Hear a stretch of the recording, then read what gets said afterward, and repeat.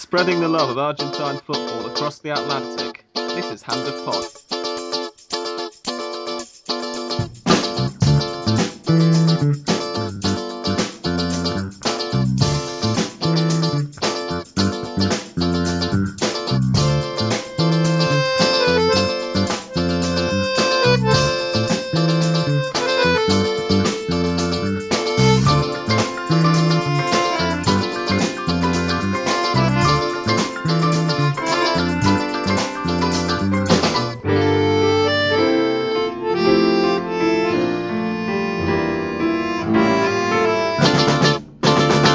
Welcome to the fifth episode of Hand of Pod, the final one for 2010.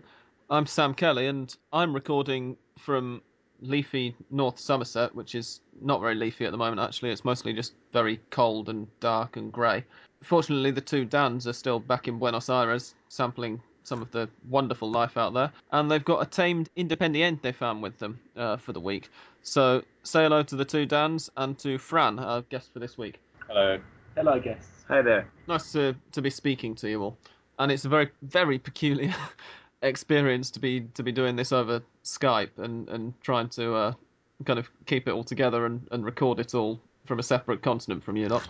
So Good. You're out on a beautiful warm day here in Buenos Aires, Sam. Or it's actually evening now. The sun's just going down. It's lovely. It's warm. We've got a nice cold beer on the go, and it's heaven.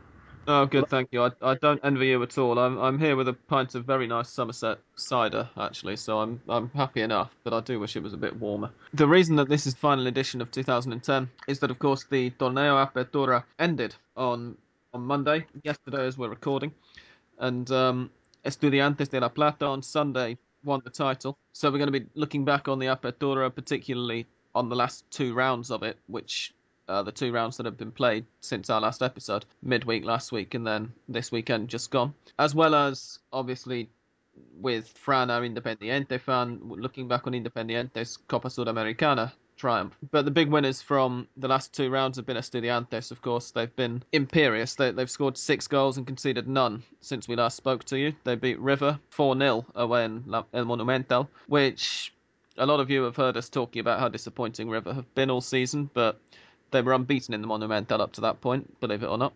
And then they got a 2-0 win on the last day at home to Arsenal de Sarandí at home in Quilmes, which was enough to hand them the title, even though Vélez also got a 2-0 win away to Racing. Australian Dan, I believe that you were at the River Estudiantes game last Wednesday, weren't you?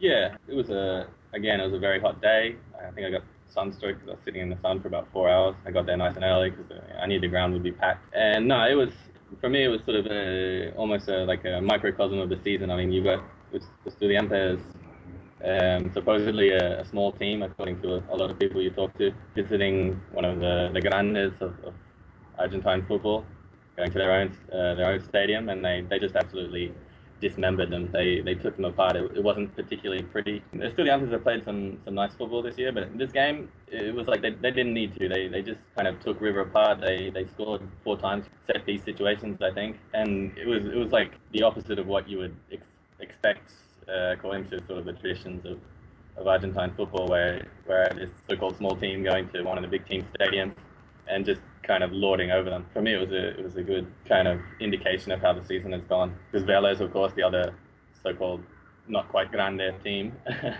as well, have been really good this year. And whereas River haven't done too bad in the end. They finished 4. They strung a few wins together at the end there, but still, nobody else is really anywhere near those two teams. And deservedly, they finished 1 and 2. And I think there was quite a gap of something like 11 points back to third place. Yeah, I think I have to agree with Dan for most of what he said. I don't think that Estudiantes winning was the most popular outcome of the Apertura. They've got a reputation of, I don't know, being not particularly negative, but not this kind of free-flowing flair Argentine team that everyone likes to see. Although I think that's got a lot to do with the status they have as a not so big team. I'm sure if River or Boca won the league playing in a similar style, everyone would be raving about how wonderful they played and how brilliant they were. But yeah, to me, actually, all that kind of backlash, to me, that's based precisely on that, the fact that they're not a big team, and kind of bitter Boca and River fans just sort of not happy that they're being made to look small whenever they play someone like Estudiantes. And they definitely did. I remember, obviously, River got absolutely dismantled by Estudiantes. And I remember Boca, again, looked very poor when they played them and lost. And I wouldn't bet my mum's life on this, but I believe that Estudiantes beat every single one of They the did, supposed yeah. five grandes, which in that was- itself, says how effective the team is, how brilliant a tactician Sorella is. Yeah, I was just writing a story about that today, and yeah, I checked up on that, and they did. They beat every one of them. And for me, that's probably the reason why they deserve the title a little bit more than Vélez, even though Vélez probably played prettier football this year.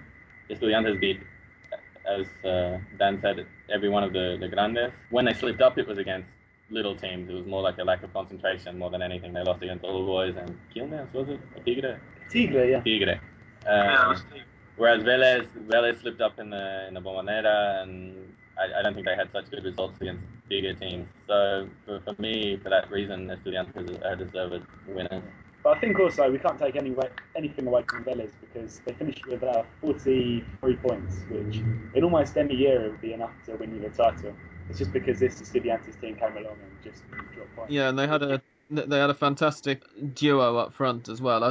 We mentioned, of course, in previous weeks, Santiago Silva and Juan Manuel Martinez. In fact, we mentioned just last week that they look like finishing first and second in the top scorers charts, and that's what's happened. Although one of Tigres, is it Stracolorsi, has finished level second with Martinez. But Martinez, for me, for the goal he scored on Sunday, he deserves the kind of extra half goal to take him up into second anyway, because it was... Dan, were you at the game? It was against Racing, wasn't it? Fortunately, yeah, I was at the game and we just couldn't really believe what was going on. He picked up the ball completely innocuously in midfield and he just seemed to skate past everyone. Racing players were flying in and trying to do whatever they could, but he just trotted past quite happily, knocked it past Oliveira. Obviously, the Village fans were delighted and I almost wanted to clap, but I thought probably not worth getting my head kicked in, but I appreciated the goal. Yeah, we talked about Ajala, was it last week or 2 weeks ago? And I've heard some Racing fans laying the blame on Ajala for that part of that goal because he was one of the ones who just sort of didn't tackle. Well, yeah. Well, so 1/7 of it was his fault then. Yeah, that's right. He was one of the 7 players that It was a Messi-like goal. It was most bizarre. Just not the kind of goal that we're used to seeing in from anybody apart from a handful of players in the very top leagues in the world. Really, it was brilliant. When I heard about it before I saw it because I was watching I watched the second half of the Estudiantes game. The first half I wasn't able to catch, but when I actually saw it, it was breathtaking. And can I point out that Messi never did that in Argentina? So Martinez Messi. Where do you put Yeah. It's a very, very valid point. Fran, I was just wondering what you think about Estudiantes as champions, Vélez second place. Estudiantes is, I think Vélez and Estudiantes are two examples of what Argentinian clubs should do. They invest in their young players. They work very hard on that. They don't bring like big stars to play for one tournament and then they just fade away. I think that's the example all of the other teams should try to follow. Estudiantes is pretty big in La Plata. It's not big in Buenos Aires because Estudiantes is from another city that is like 100 kilometers from Buenos Aires, which is called La Plata. They're big in there. It's not like they're real big, but they're a good team there.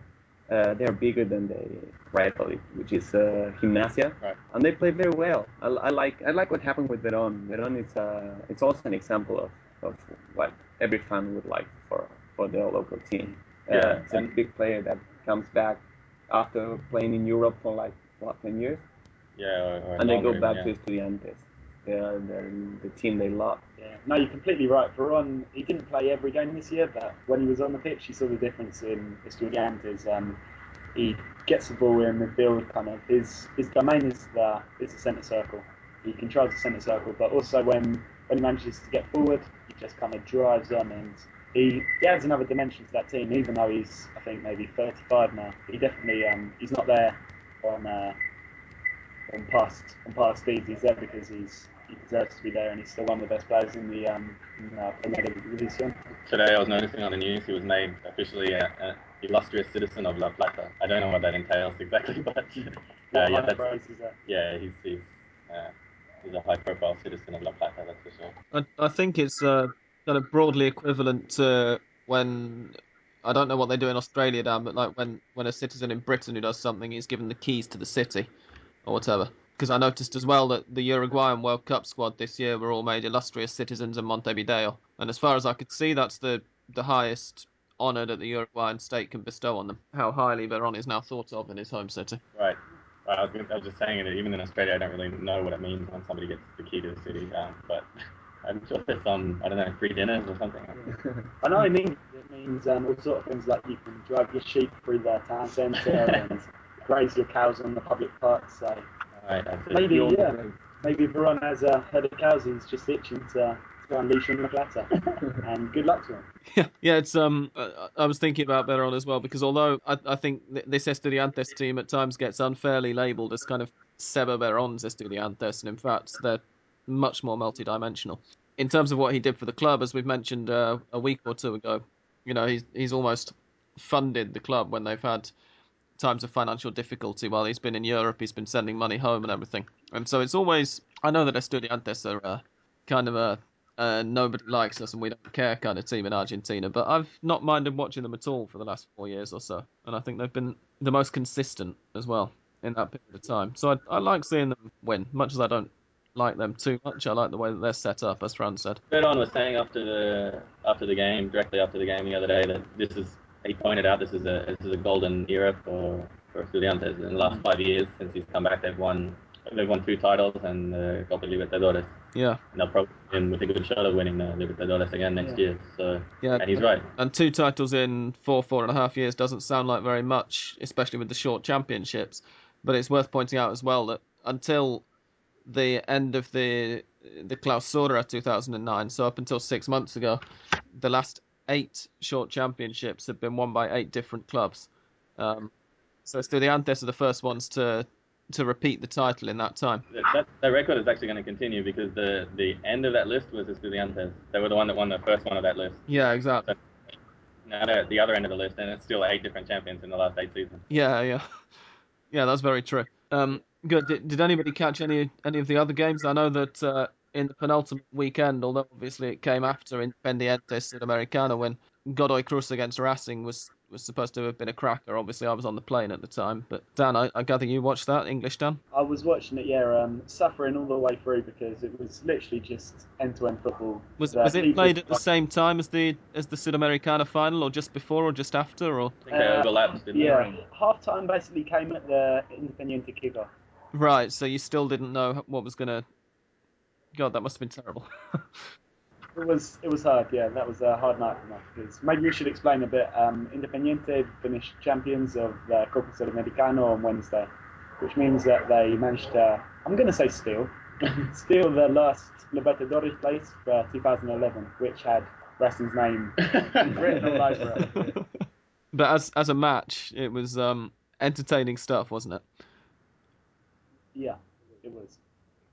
That's all you're getting from it. I'll add as well that I was after getting home, the weekend just gone. I was talking to Australian Dan online whilst watching a stream of All Boys against Godoy Cruz, and it was the second match in a row that Godoy Cruz drew, and which finished with probably a score of about 1/4 of what the score might have been if everybody had scored their chances. Godoy were 2-0 up after, 15 minutes or something, and All Boys ended up getting an equaliser with a penalty with the last kick of the game. But in between, it was just a ridiculous match, wasn't it, Dan? I can't actually remember very well, though.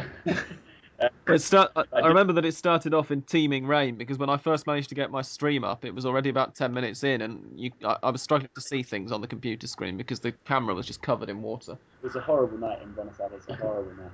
Speaking of All Boys, I think we talked about how they're such sort of the happy story of the championship, and everybody's kind of pleased to see them having done well. But I've also noticed that in the last few games they're sort of trying to somehow overturn this reputation, because they've pretty much ended in blood all of the games, and they've had a red card in every single game. And I was looking at the stats recently as well, and they kind of the table of how would you call it, like disciplinary table. They're at the top of that one, or at the bottom, I guess. A lot of yellow cards, a lot of red cards. So I guess they're not too comfortable with the fairy tale team sort of tag. They prefer to be the bad boys. They don't take any crap. I like that. Yeah, mentioning that actually has just reminded me as well. Obviously, I missed most of the 18th round because it was played whilst I was on the plane home.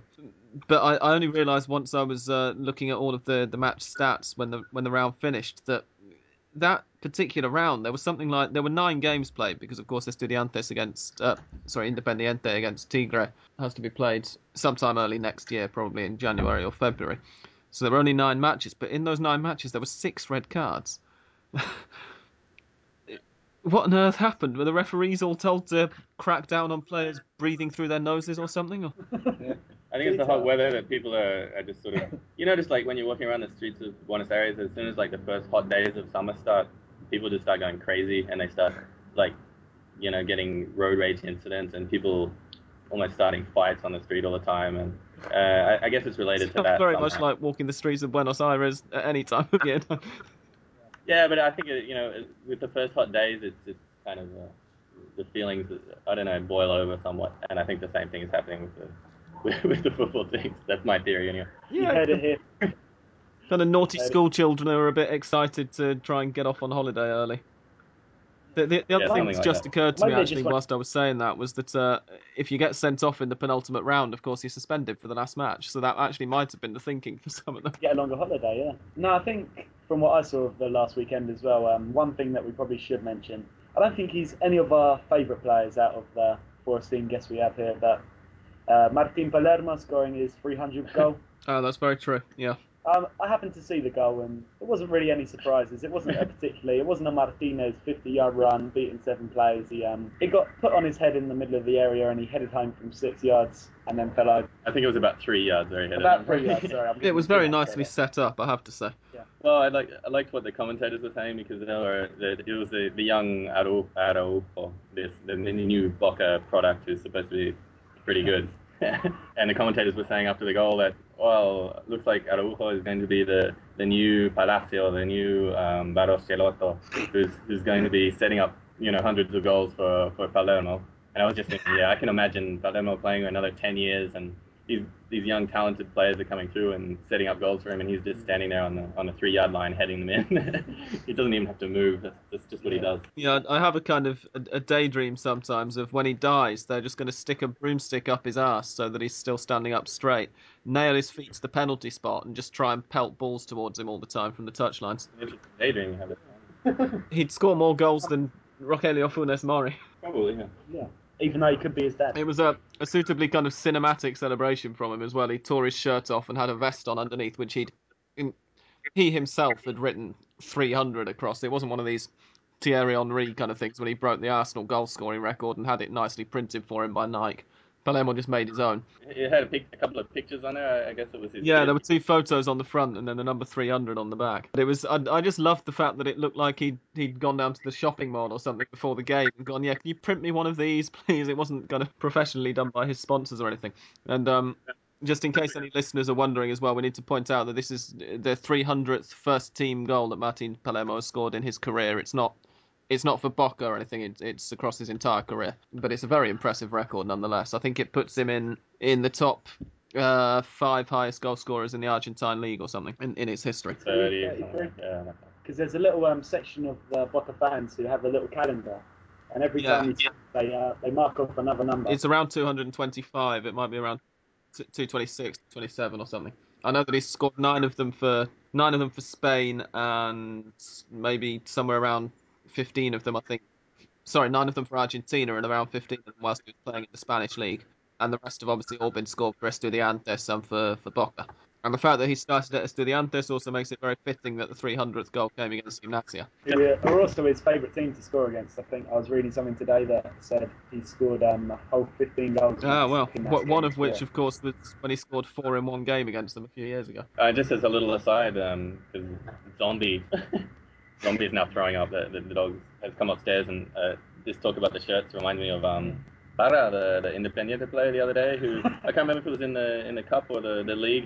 He revealed, he did the same thing. He lifted his shirt up and he had a picture of his dog, Max. I said I love Max or something. I believe the dog was kind of sick. I'm not kidding. I mean it. The dog was kind of sick and he healed after quite some time. And it was like a whole example of what Independiente has been through during these last months. That's beautiful.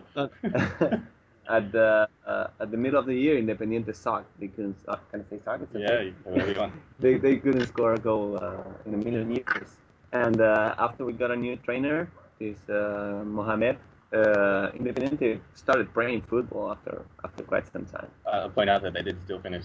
They're still last on the table. No, they still lost. It seems Well, to be said. But they did win the Copa Sudamericana. Yeah, which we'll talk about in a while. And I think we need to point out to all of our non-Argentine listeners that you really need to travel to Buenos Aires and experience the love that Porteños feel for their dogs in order to fully get the emotional power behind that little anecdote that Fran's just given us. Yeah, you'll notice it if you walk the narrow pathways of Buenos Aires because they're absolutely covered in dog shit. Yeah, it's not pleasant. Were there any other teams, guys, during the Apertura who either particularly impressed or particularly depressed you? Obviously, All Boys and Godoy Cruz are probably the two main ones who spring to mind in terms of the former. I think it's also worth mentioning Arsenal. I mean, I know they drifted a little bit under the radar of many people, but they finished third in the Apertura this year, which is their best ever finish in the league. And they played some nice stuff. They had Luciano Leguizamón, who just put in a lot of goals. Lisandro Lopez, who played at centre back, who got a lot of admirers. I think he's only 21, did very well. So they've got a good future. They like to bring players up. They get some good youth players coming through, and even though they don't have any fans, I don't think I've ever met anyone who confesses to being an Arsenal fan.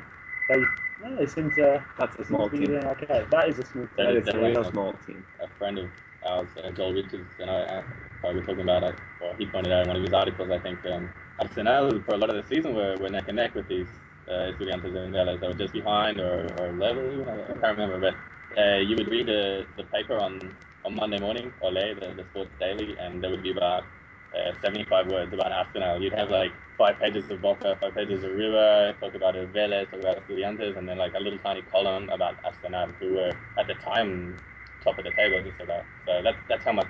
Well, 3 or 4 years ago, Arsenal won the Sudamericana. Right, as well. Nobody noticed that. But no, as for disappointments, Colón probably were the biggest disappointments for me. I thought going into the season they could really have a good year. Like they had Mohamed at the helm, who's one of the best young managers in Argentina. They got Vichy Fuerte still going strong up front. They brought in Federico Higuain and Damian Diaz like up front as well, and just didn't happen for them. And I'm not really sure why.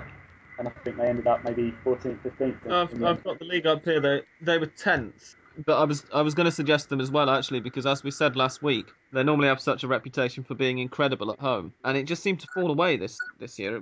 It was really strange watching them at home. It wasn't like watching Colón at all. I gotta say, Boca has been pretty disappointing, haven't they? I mean, Yeah. a lot of the attention this year has been on River because it was more due to previous seasons where they have a really bad points average and there's a risk that they're going to be battling relegation. But if you look at this, we don't have the table up in front of us. I don't know where Boca finished, but Boca were 11th. all in all, 11th. Yeah. They've had a pretty terrible season, and they're going to be losing a lot of points now going to the next year. And they're going to be the ones seriously thinking about relegation unless they kind of get their act together. Yeah, they're going to lose 61 points from the 2008-9 season at the end of this year, and they finished on 25 points for the Apertura. So unless they improve on that considerably, they're going to be. I mean, they're not going to be as badly off as. Yeah, they're not going to be quite as badly off as River were when they lost the championship points from 3 seasons ago at the start of this season, but they're still not going to be very good at all. No, to be honest, Boca just need to write off 2010 as a complete disaster. It started off badly for them when Basile and Bianchi both walked out about 5 minutes before the first game, and it got worse and worse from there. So they just need, they need to start fresh in 2011 if they can. It looks like Falcione, who was the Banfield coach, still is at the moment. He's going to be taking over at the Bombonera, according to all reports at the moment. So yeah, they need to just see what they can do for their Clausura and just try and salvage something from the season in 2011. Yeah, agreed. And I think Riquelme's fitness is going to be a major issue again because I very much doubt they'll sign anybody to do that job. And I think they're still going to keep all of their eggs in that one basket. Obviously, from the financial point of view, they're very lucky that I can't remember whether we mentioned this already, but he's actually, having only played 1.5 matches of the Apertura, he's agreed to well, actually, I think he offered to give all of the wages back that he claimed for those first 6 months of his massive new contract. But unless Falcioni does see sense and decide to bring in another playmaker, it's going to be hard for them to turn it round for me. And I think he will actually. The rumour is at the moment that he's going to bring in Walter Erviti. Yeah, I'm not surprised. Which would be a very good move actually, because the two play together, I believe. Like, they're not too similar that they can play together if and when. And of course, Falcioni knows Erviti very well because Erviti is the playmaker at Banfield at the moment. He got a goal in a losing cause the other day when Banfield lost 2-1 to San Lorenzo. But Erviti has had a superb season. And again, going back to the treatment that big teams and little teams get, Erviti is the perfect kind of exemplar of that for me, because all of the attention from the Enganche point of view this season has been on your own Dan Gio Moreno, and yet Erviti has been in terms of the number of points that he won in Grandete, which is the Argentine fantasy football, which obviously you get points for goals and points for assists and everything. I think he ended up winning more points than Moreno did. I can't remember seeing him on the front page of Olé at any point. You know, obviously Banfield being a much smaller club than Racing, I'm not denying that Moreno was brilliant as well. But Erviti for me has been the kind of quiet man of the championship, really. Yeah, it's true. I mean, Erviti is a very good player. Like, obviously with the Grandite, if he finished above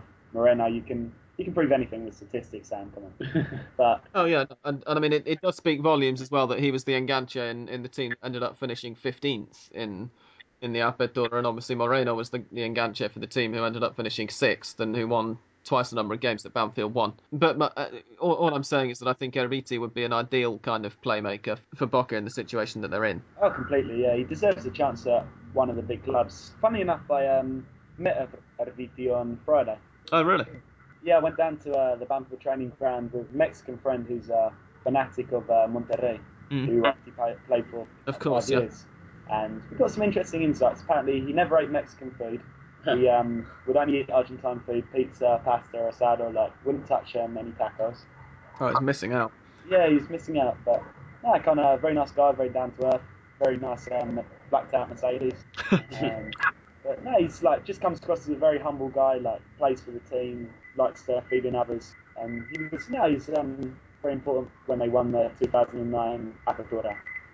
And he deserves to get the chance at a big club. You know? Yeah, I would agree. And I think in terms of my thoughts on the season, I was most impressed with All Boys just because for a newly promoted club to come up and do such a consistent job as they did superbly. And the disappointment, it's kind of hard to pick one out actually, but I'm really sorry, Fran, but I have to go with Independiente. Purely on the league, of course. The Sudamericana is another thing, but I mean, you have a game to go, which is at home to Tigre, which, being as Tigre are really also not much good, I think Independiente are more than capable of winning that. But if they were to win it, then they would have finished with 3 wins for the campaign, which for one of the Grandes, I mean, okay, River finished bottom the season after we won the championship, which was, 3 years, maybe 2 years ago.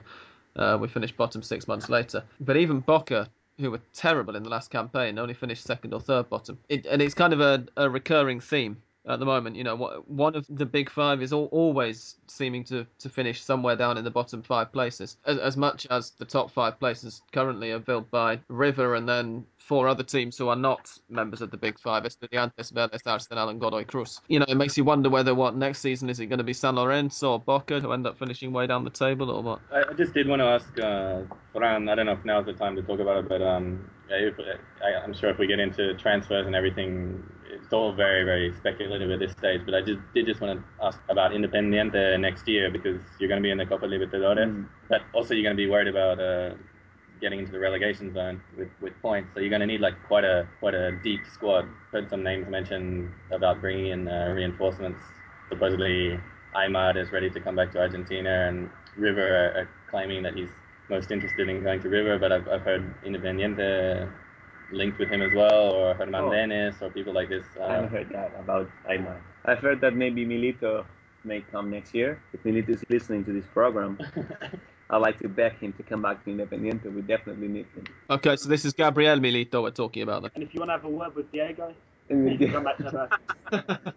That would be a turn up for the books. The problem with Independiente is the same problem we have since our former president is in charge of the administration of the club. We started building the new stadium We couldn't finish that. We wanted to make a good team. We couldn't do that. He started doing many things, but he can never finish them, and that's a big thing nowadays. Independiente should focus on one target only and not try to reach everything that we ever wanted to do. I think we should focus on finishing our stadium, which is lousy the way it looks. It misses a whole part of it, and we Yeah, one of the stands has not yet been completed. yeah. One of the stands is missing, and that's quite important, at least to the fans of Independiente. And for next year, we need some players.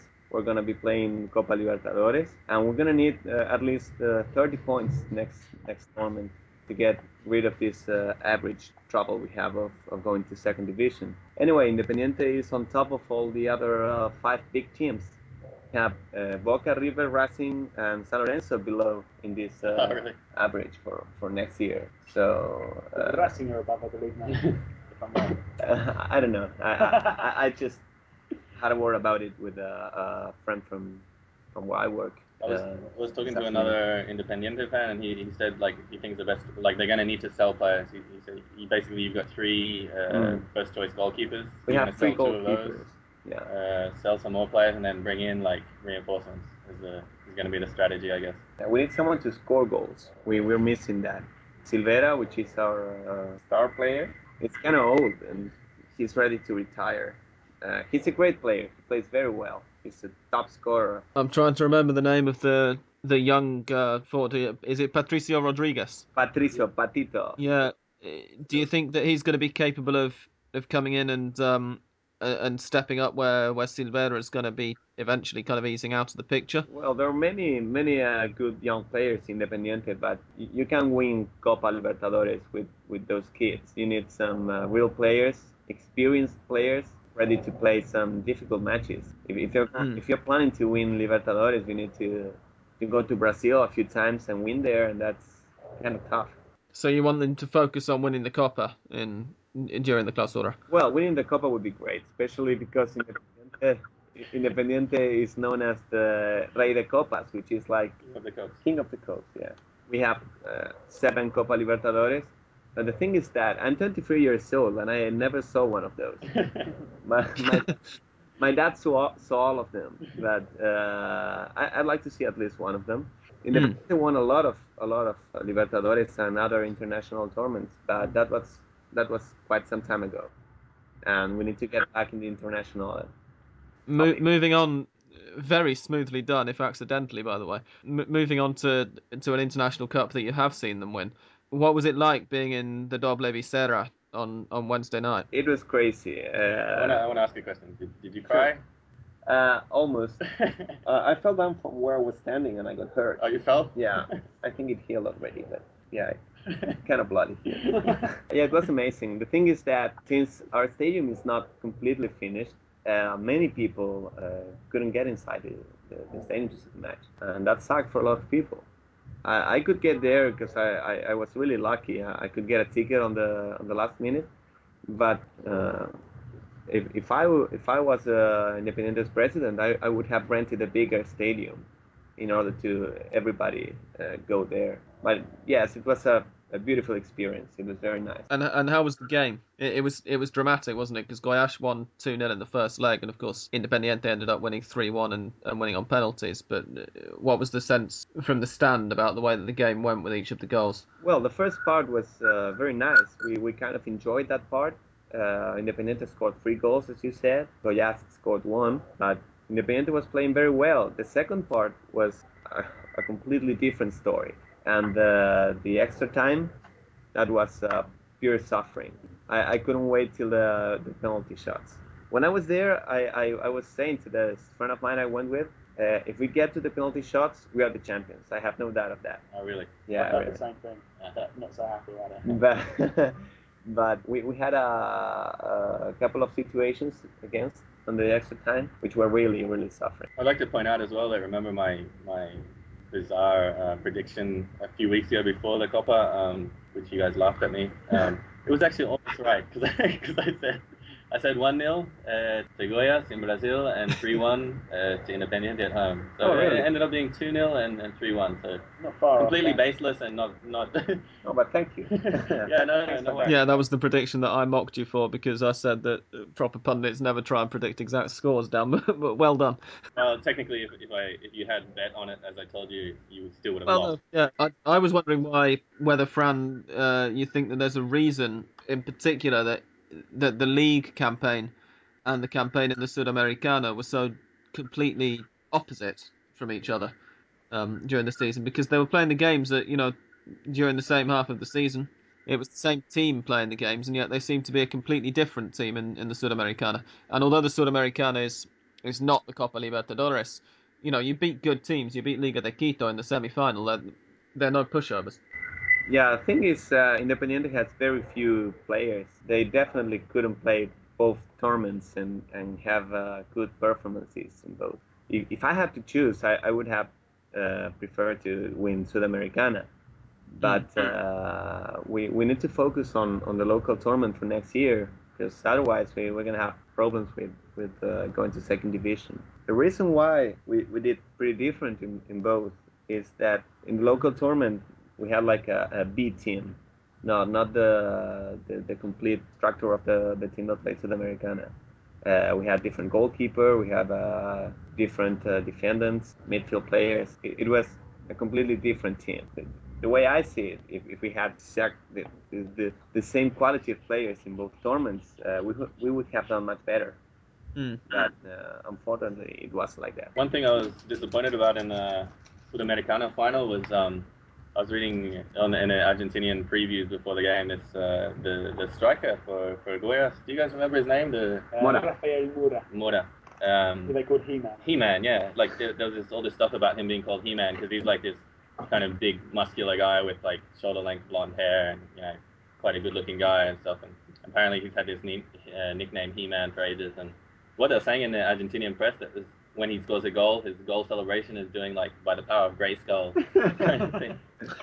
So I was really excited to see this, and he scored in both legs. But from what I could see, it wasn't really, holding a sword aloft and saying maybe he said the words, but like it didn't really look like it to me. It was more like, like a Kaká or Messi celebration, like looking to God kind of thing. So that was the biggest disappointment for me about the final. So you'll be hoping for better goal celebrations during the Copa Libertadores, Dan. Not from Goiás, of course, because they very much won't be in it. Well, that's another funny point is that, as we said earlier, that Independiente finished probably last or one of the last places in the Argentine League, and Goiás were relegated. And those were the two teams in the final of the Sudamericana, which kind of... Yeah, but the thing about Sudamericana, what makes Independiente a good champion, is that first we beat Argentinos, which is last champion, then Defensor Sporting, which is the Uruguayan champion. After that, Tolima, which is the second team in Colombia, and then it's not over yet. And then Liga de Quito, which was the last Sudamericana champion. So we beat some good teams. It's a shame that the final was against a second division team, as Goiás. But Goiás beat Palmeiras, so what can I say? A very good defense of the competition, by Fran. That's very moving. And of Independiente. Yeah. I think now we'll play a little bit of our lovely theme music, and then we'll be back afterwards to talk about to go through our mailbag actually, and to pick out some of the correspondence we've had over the last few days.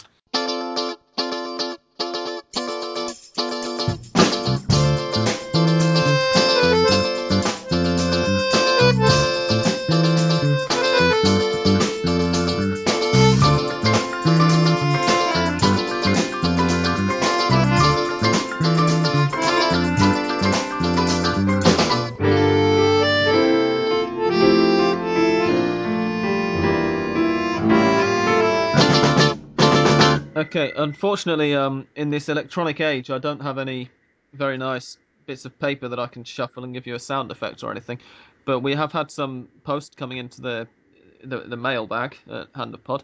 The first thing that we're going to look through is a question from Ben Shave, who's one of my Argentines Abroad contributors on Hasta Algo Siempre, who writes about Portugal for us. And he says that apparently one of Racing's players, Jose Luis Fernandes, has been linked with a move to Benfica during the European winter transfer window. And can we talk about him for a bit? Unfortunately, of course, we happen to have an in-house Racing fan who's seen quite a lot of Fernandes this season. So, Dan, I thought I'd throw this one over to you, English Dan. Well, thank you, Sam. Yeah, I've got to say, Fernandes is one of these players who's really impressed me since he came into the team. He was injured for a long time, I think through 2008, 2009, after he came into the scene. He's about 23 now, I believe. And he came into the first team midway through their Clausura 2010 when Racing really weren't looking very impressive. Relegation was a problem. We just sacked Claudio Vivas and Russo had just come in. And Fernandes really helped to stabilise us down the left wing. He's an out-and-out left winger. Probably you call him more a carrilero here, which is, a mix of a left midfielder. And the best thing about him, the biggest trait he's got, is he never stops running. He's a real trier. He won't show out of a tackle, which is not always the case for some of the more talented players here. And he just really impresses me. He's got a lovely left foot. He's a big fan. He likes to knock it past his marker and steam through. And also, he's not afraid of barging the fullback out of the way, getting to the byline, doing the dirty stuff as well when he needs to. So, I can't rate him highly enough. Excellent. I've just remembered actually while you were talking as well. We have had another question from Twitter this evening from the Gib Football Show, which is another very good podcast, asking whether they think that there are any players who we think, whether we think that there are any players who are going to leave Estudiantes between now and the beginning of the Clausura. But are there any names who you guys think might be maybe moving on to Europe during the winter break or possibly to Mexico or whatever? Enzo Perez, for the Northern Hemisphere, of course. First, I don't know if you can think of. I mean, for me, I would say Enzo Perez is definitely a possibility because he had an excellent Apertura. For me, the player of the season. I think I might have said it in earlier weeks, but How old is he? He's about 23. 23, yeah. But to be honest, I think I'd be very surprised if a lot of people left Estudiantes because they're going to be fighting the Copa Libertadores, and obviously they'll probably be up there looking for the league again. So I think as far as they can, unless a very, very good offer comes in, they'll be wanting to keep the base of their team as is.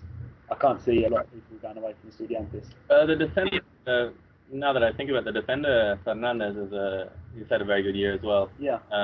He's one of the players in the local Selección, which we'll be talking about in a minute. Okay. Sorry, Dan, I wasn't stopping you there. I was just interjecting. But do keep talking. Yeah, no, he just popped into my head as one of the younger players who will obviously be moving along at some stage. I don't know if he'll stick around for another year or so, but if I was looking to buy a good Argentine defender as a European club, he'd definitely be a good one. Yeah, I'm kind of cheating by looking at the local national side as well, and Marcos Rojo is the other Estudiantes player has been called up. It wouldn't surprise me that because I think he was linked with a couple of maybe Spanish or English clubs during the European summer. But by and large, I think Estudiantes have been very good. The reason they've been so consistent over the last 4 years has been that they've been really good at keeping their core, their really key players together. So I don't think that they'll necessarily leave out too much.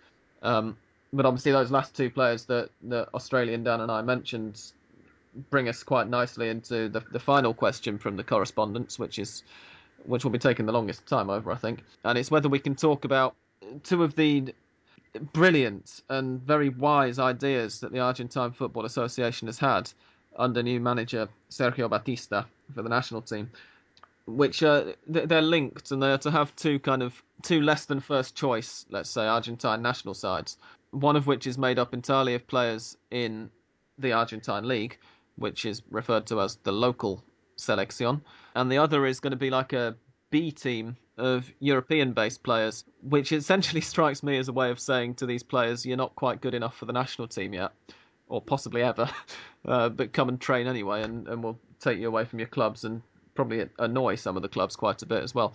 But we've actually got the first under Batista squad list for the local national side, and we've all got copies of it in front of us at the moment. So guys, I was just wondering what you thought of those. Yeah, for me, I think we were talking a little bit before we came on air, and we can't disagree much.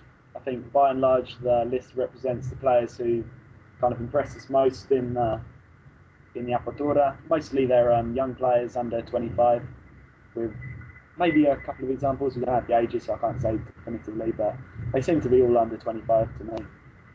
The one that piqued our interest a little bit, we weren't 100% on, was Lucas Viatri of Boca Juniors. It seemed that he might have got in there more because he plays for Boca and he's kind of a well-known name than purely on merit. But apart from that, we've got a few complaints about the list. No, I think it's pretty much as you'd expect. As you say, Viatri stands out, and a similar kind of effect, I suspect, is what's got Jonathan Maidana in there, because although I don't think he's been bad for River this season, I'm not sure that he's been one of the best centre-backs in the league either. And yeah, well, I'm not a fan of this local team either, Sam.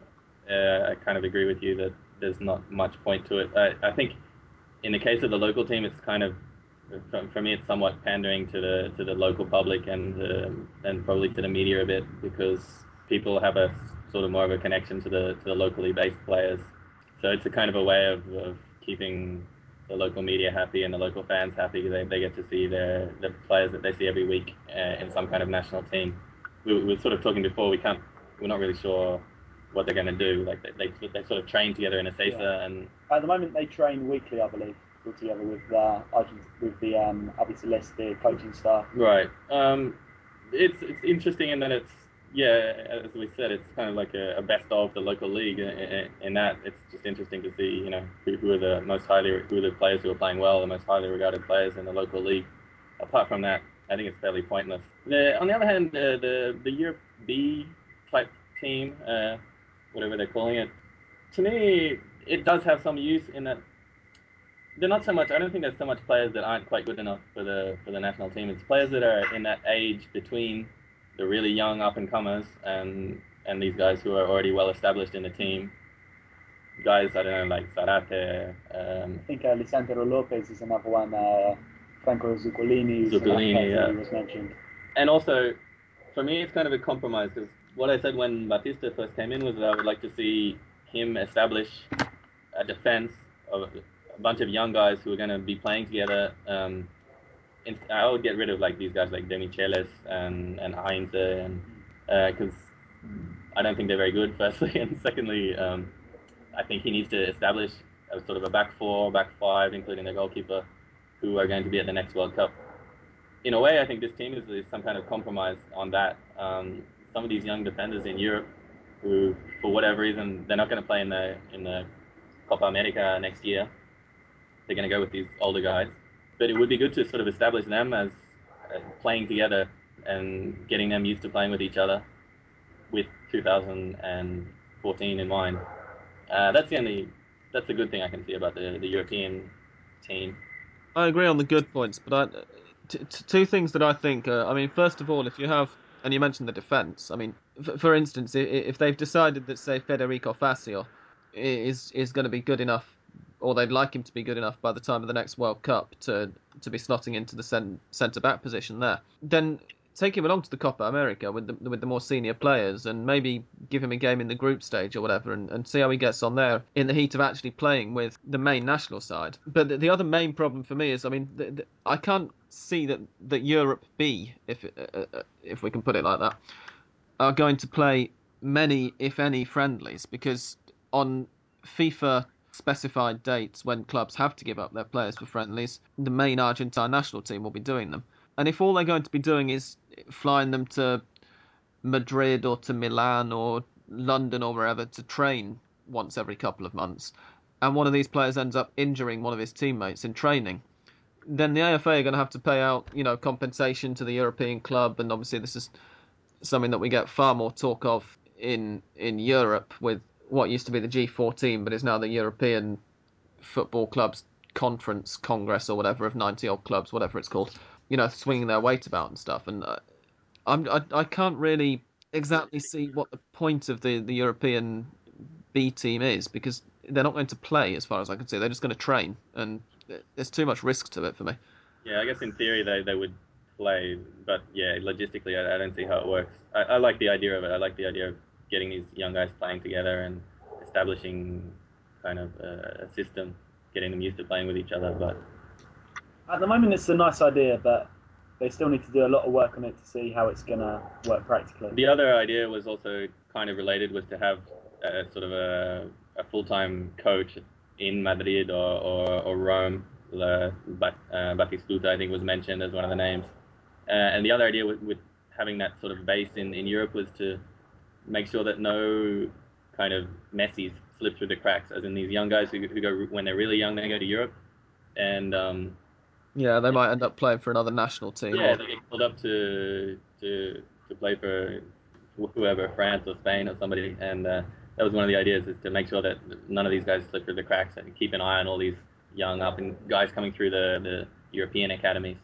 Yeah, on that note, actually, I've just thought it's not actually entirely related to the European team or the local team. In fact, it's in no way related to either of them, but it is related to what you just said, Dan. I'm going to be interested for Argentina's next friendly to see whether Dario Conca is called up or not. I don't know whether either of you saw, but he's just been awarded the Player of the Year award in Brazil. He's a playmaker, and he used to be in River's academy, but they let him go, and he moved to Fluminense and has just won the title there with them. And there is talk. Sergio Batista said that he's considering calling him up.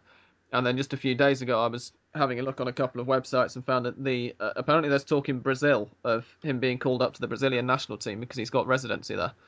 And he would be the first ever non-Brazilian to play for Brazil if that happened. For him to be Argentine and playing for Brazil would be astonishing. Having said that, of course, particularly in Europe, where they're much further away, and the Argentine Football Association don't exactly have all-seeing eyes, I think that the idea, at least, of having somebody, some kind of ambassador, based in Madrid or wherever it is a good idea. But as I say, the European B team, I'm not so sure about. But I do wonder what our resident Argentine Fran makes of this, particularly the local selection, but also Europe. If you want to comment on the European side, Fran. I'm afraid last World Cup, Argentina did pretty bad, and it's gonna take a lot of time to make people get interested in the national team again. Last June, I've been to Rio de Janeiro, and I got to the Maracanã to see a football match. I saw Fluminense playing Cruzeiro, and Conca is like a big star there. Everybody loves him. Oh yeah. He's like the top scorer of the team, and I don't know. I believe he's the bigger player there. So I think it's okay. We have many players. The problem with the national team is not the quantity of players, nor the quality. It's the need to have a good coach that's capable to sum up all that and make them play together. And do you think this local selección is necessary? Is it necessary to have these guys meeting and training in Ezeiza? It's okay. Maradona had an enormous list of local players, and that didn't help much. I think that they do that just in order to raise their prices, to make them play in Europe next year. And so if you play in the national team, you'll be more expensive, and they play more for you. Okay. It definitely puts a couple of €100,000, I think, on the price tag if you've got some Argentina caps behind you. Well, we saw Garce playing for the national team last World Cup. Right. Did any of you explain me why he's... we didn't actually see him play. Thankfully he didn't actually play. Yeah. Well, he went there. It's much more than he could ever dream. Apparently, he did a great job at bringing the Alfajores. Yeah, he was the lucky charm for the team, wasn't he? Fran, do you think that as an Argentine that Conca would accept a call up from Brazil if he was given one? I think before Conca, we have many other players in that position. But so did Brazil, or you would think. If I was Conca, I would take it. I would play for Brazil. Really? Yeah, definitely. I don't see him playing for the Argentinian team. No, you'd have about 15 Enganches before Conca, right? Yeah, sure. Who are you taking off? Messi, Tevez, Agüero? Oh, I'd thinking about maybe just calling him up for one friendly to make sure that Brazil can't get him in the future. That's definitely possible. I'm devious like that. Kind of demeaning, wouldn't it be for Brazil to choose an Argentine player? Maybe they'd be happy for him to get called up to Brazil. I don't think it would happen. To be honest, like I work as well a lot with the Brazilian leagues. I cover them, and the sense I get is they would never pick an Argentine. Even though I think a lot of the calls are coming just from Fluminense fans. As in the country as a whole, I'd be very surprised if they accept it. On this note, I think we've almost completed our time now, if not gone slightly over what we normally aim for. But as it is the last podcast of 2010, just wanted to ask you guys for your favourite football-related memories of the last 12 months, whether obviously trying to stick to the Argentine league or national side or whatever. Any particularly good ones, bad ones, or whatever? I don't have a very good long-term memory. So like the last game I went to was the River Estudiantes game. But as I said before, I really do think that was a good kind of symbol of how the league is at the moment with these kind of upstart teams just lording over the so-called grandes. So for me, that was probably one of the highlights. We always mention at the game, we all went to the All Boys Estudiantes to kind of just to see the atmosphere in that place with the All Boys fans just loving every minute of being in the Primera. Seeing a brilliant goal from Estudiantes, seeing Veron and Braña and these guys just put it together for a beautiful goal and a lovely goal from All Boys as well. And then apart from that, one thing I enjoyed was seeing like Messi's profile go up in Argentina. Even during the World Cup, I mean, there are people, not necessarily here, but you hear comments that Messi didn't have a World Cup, which is rubbish. He played a very good World Cup. He was pretty unlucky not to score. And I think during the World Cup, even a little bit before that, and ever since, his profile has really been raised in Argentina. I think I mentioned it in a previous podcast. And then with his goal against Brazil, that was fantastic, and that's going to do no harm at all. But just seeing him kind of accepted as the next great hope of Argentine football was one of the highlights for me as well. I think for me, being a Racing fan, I'm going to be completely subjective here. We had 2 wonderful afternoons in Bombonera away to Boca Juniors. In both games, we went a goal down and came back to win 2-1. And it was both times in the away end, taunting Bosteros. It was a complete party, a brilliant atmosphere.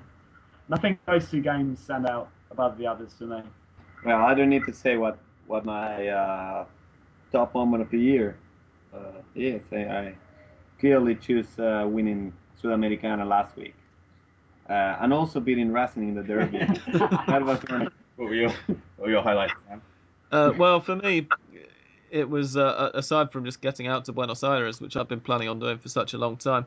It was you mentioned, Dan, the penultimate game of the team who've just won this championship, and for me it was the last 2 matches of the team who won the Torneo Clausura, Argentinos Juniors, who in the 18th round, when still nobody was really looking at them as championship contenders, played an absolutely incredible match against Independiente. Won 4-3 after being 3-1 down with kind of 20 minutes to play and 3-2 down going into stoppage time, which I was lucky enough to be at. And then after that, my friend Johnny and I decided that having seen such a great game, there was no way that we couldn't then try and get in to watch them win the league. And so the following weekend, we went down to Huracan Stadium without tickets and managed to get smuggled in by a couple of Argentinos members. So we were in the away end when Argentinos won their first league championship in, 25 years or something. And it was just incredible. The atmosphere was absolutely amazing. So for me, it was those, without a shadow of a doubt. It was kind of helped to sum up everything that I came down here for. On that note, we're going to say goodbye now for 2010. The first Hand of Pod podcast of 2011 will be up probably kind of mid to late January. So from now, it's goodbye from all of us, and if you celebrate Christmas, then have a very good Christmas and a happy New Year, and we'll see you in the new year. Goodbye from me here in very cold, dark, wet, snowy England, and goodbye from the boys and the dogs over in Buenos Aires. Goodbye. Bye-bye, and thanks to everybody for listening. And thank you also to our guest, Fran. You're welcome. Anytime.